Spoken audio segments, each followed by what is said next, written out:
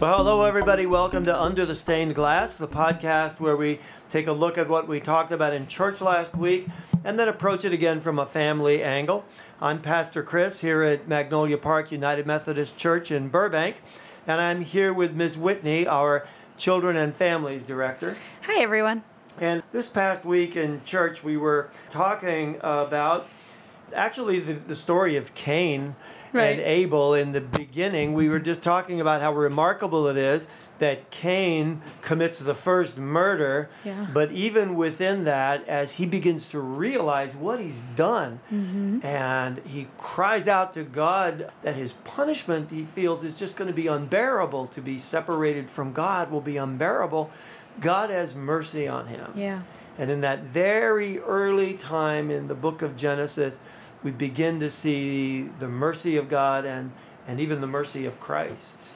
Yeah, it's a really sad story and a really beautiful story all the same. We get to see God's true nature, that God that we say, does not change from the Old Testament to the New. We get to see God's true nature as human nature is revealed in probably one of the more extreme instances. Murder's never a light thing.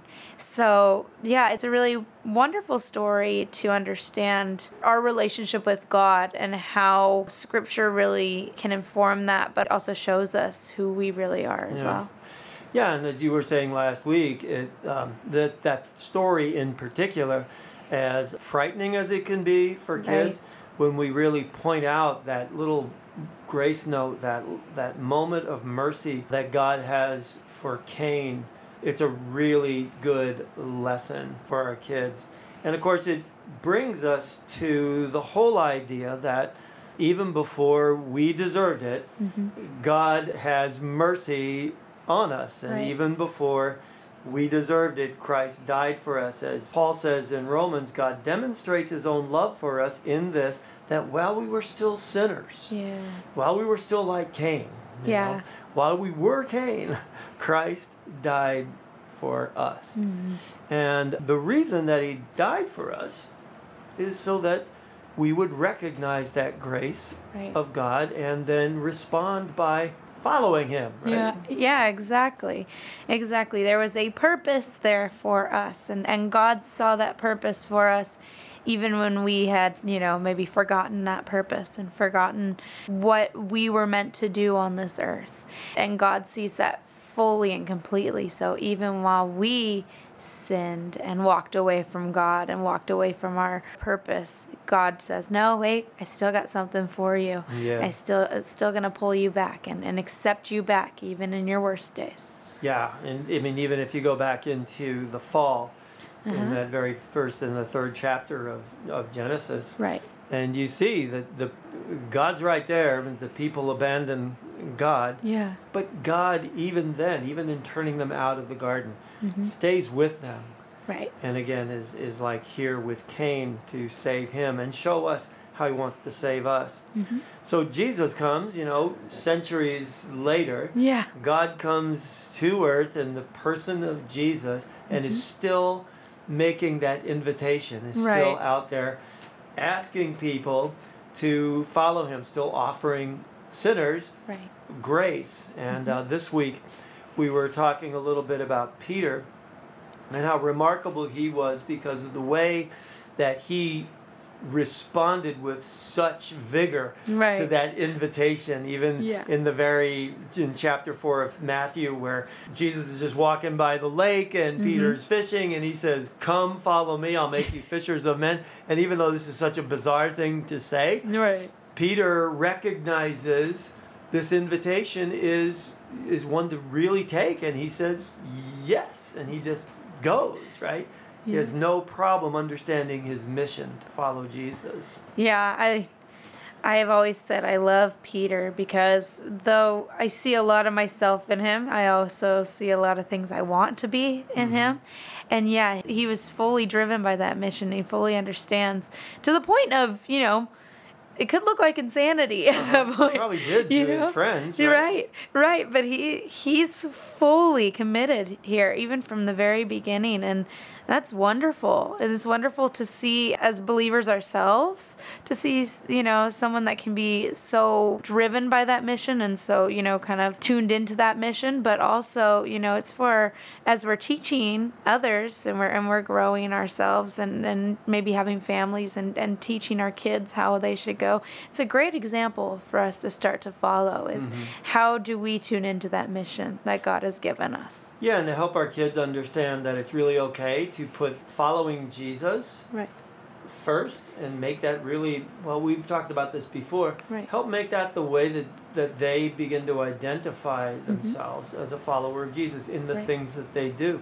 I know you were saying that you love Matthew 14 where Peter is so committed that he walks right out of a boat, right? Right. I love that. I think I wish I had this courage to walk out of a boat. I'm not sure I would, but I love it because, there he is. He's everything else around him is there's a storm on this water and they're in this boat and he just steps out knowing full well what's happening around him, but looking at Jesus and saying, no, but whether or not this ends well for me, Jesus is right there beside me. And I love that because all these other disciples are in the boat. They don't do the same thing. They're doing what I would do. They're saying, oh no, what is happening? But Peter, he steps out of that boat and he has that courage to set his sights on Jesus regardless of what else is going on. Yeah, the wind and the waves and everything. It's like everything in his environment is screaming, don't go. Right.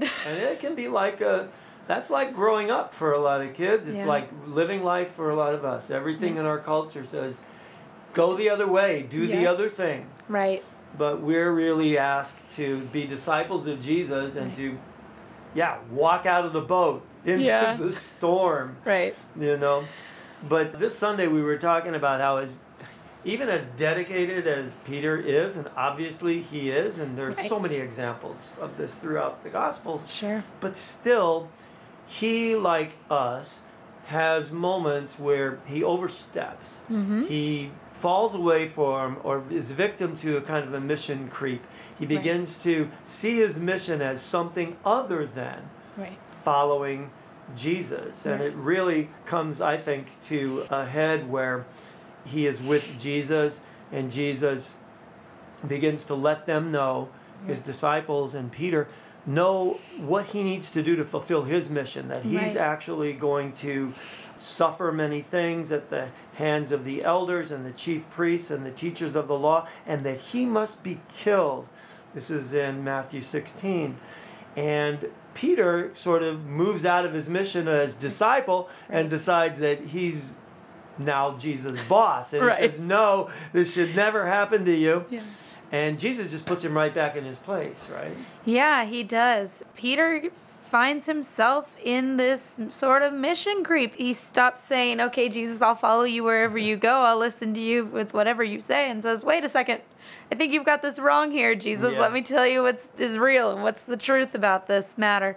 But and that can so often be us. We can so often want our way or get distracted by things that are going on around us and things that we want and the desires of maybe not even us, but the world for us. For sure. And we can get so lost in those things that we can start to tell Jesus, I don't think that you're right in the way you want us to go. I don't think you're right in what you're saying. I think there's something better for me or better for us. And we can turn into Peter in this moment, and Jesus has to set us back on our feet. Yeah, and he does in this story. And it's really cool. He says, get behind me. Right. Which is really interesting. He says, get behind me, Satan. Yeah. Really strong. He says, get behind me. In other words, I'm God, you're the disciple. Right.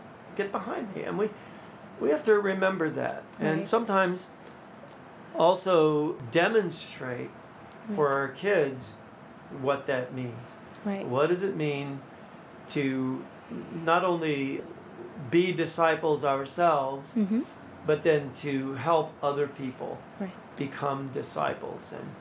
And sometimes that can mean teaching Sunday school. Usually it doesn't, though. Right. It means other things. How else, can we be a disciple ourselves and then also disciple others. Right. I so often tell other people who I'm sort of mentoring or guiding through that some of the best times when we're showing our faith and we're actually guiding people to faith is not necessarily when we're teaching them a whole bunch of things with our words. Mm-hmm. It's not necessarily when our mouth is open, but it's often when our actions are shown to them. And so often we think our ministry, our calling to bring others to Christ is so much of a pulpit sort of ministry, or we have to be in a certain role. Right, but really, it's like you said, it's not. So often it's just in how we treat other people when nobody's really looking, or when we think nobody's looking, mm-hmm. or in those stressful moments, do we step back and we're patient with another or ourselves? All those things that really are the fruit of what God is doing in us. When we start to show those things, then we are really showing the evidence of God being real in our lives and helping others to come to Him. Yeah. So, being a disciple and discipling others, mm-hmm. again, means to follow first. Right. We may find ourselves in a position where we're leading a Bible study or something like that, or actually explaining the gospel to somebody. Right. That should happen. It should be a goal. It should be a prayer of ours to have that opportunity. But in the meantime, just to follow Jesus and be filled with His Holy Spirit. That's mm-hmm. really what we're asked to do. Right. To have that desire to be led by God, And I know in Galatians, in chapter 5, we're really given a list of what that looks like. If we really want to just get down to bare bones, right. What does it mean to be a disciple? Sure. And even lead others to be, our children to be? We have a list of what they say we should do. Mm-hmm. Right? Yeah, we do. And some of those things, are just, they're seemingly easy, but also practically hard. Mm-hmm. Love others, have joy, the evidence of joy in our lives, peace and patience, which are so hard so often, kindness, especially when we don't want to be kind, something to remember always, and goodness and faithfulness to certainly God, but others when we are committed to them, gentleness, and even that self-control, even when we certainly are warranted to not have that self-control. When we do, that's an evidence of being a disciple of Jesus Christ. Yeah, what a great thing, by the way, for us when we're raising kids to demonstrate, number one, to ask God to give us the grace to be able to demonstrate patience. Right. Kids will remember that when they grow up. Mm-hmm. That my mom was always very patient with me. Self-control, that we don't fly off in anger at our kids for what they do, that we're deliberate in the way that we discipline and even in the way that we punish if we need to punish, but that we let those fruits of the Spirit, love, joy, peace, patience, kindness, goodness, faithfulness, gentleness, and self-control, that we really make those things the foundation of what it means for us to be a disciple, to be following in Jesus, right? Yeah, it is. That's the goal, right? These are always the fruit that God has told us the Holy Spirit will create in us and will manifest within us. And that's the goal. It's not going to always happen. We're not going to always be perfect disciples. Peter wasn't a perfect disciple by any margin. But when we're committed to that, when we can stay on that mission of being a disciple of Jesus and also creating disciples for Jesus.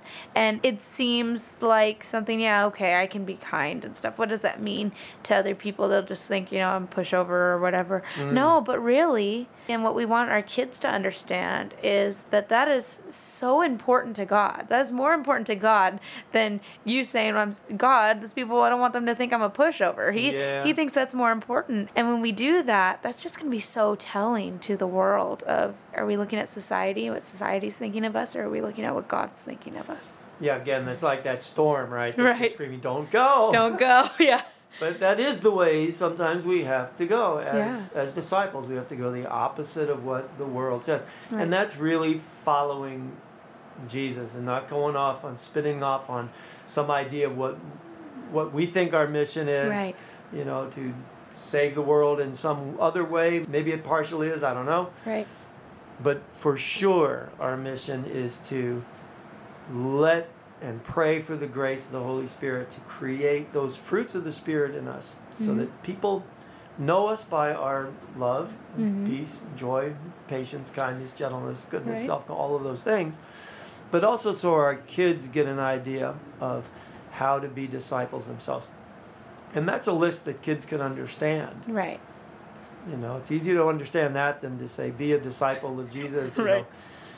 Whatever that means. Right. Keep to that mission that God has set out for you. Well, okay. Thanks, Mom and Dad. Yeah, exactly. What does that mean?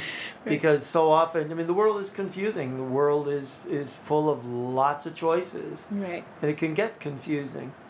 But if we're focusing at least on those fruits of the Spirit, they're going to come into play in a lot of situations, of course. Right. We'll be headed in the right direction. Yeah. So the object of all of this, or the way to get to all this, is, of course, just to have faith. Right. To really believe that the Holy Spirit can do that in our lives. Yeah, absolutely. Yeah. All right. Well, thanks for being with us today. And we'll see you again next week. Of course, if you're in Burbank, you're always welcome to come visit us here at 10:30.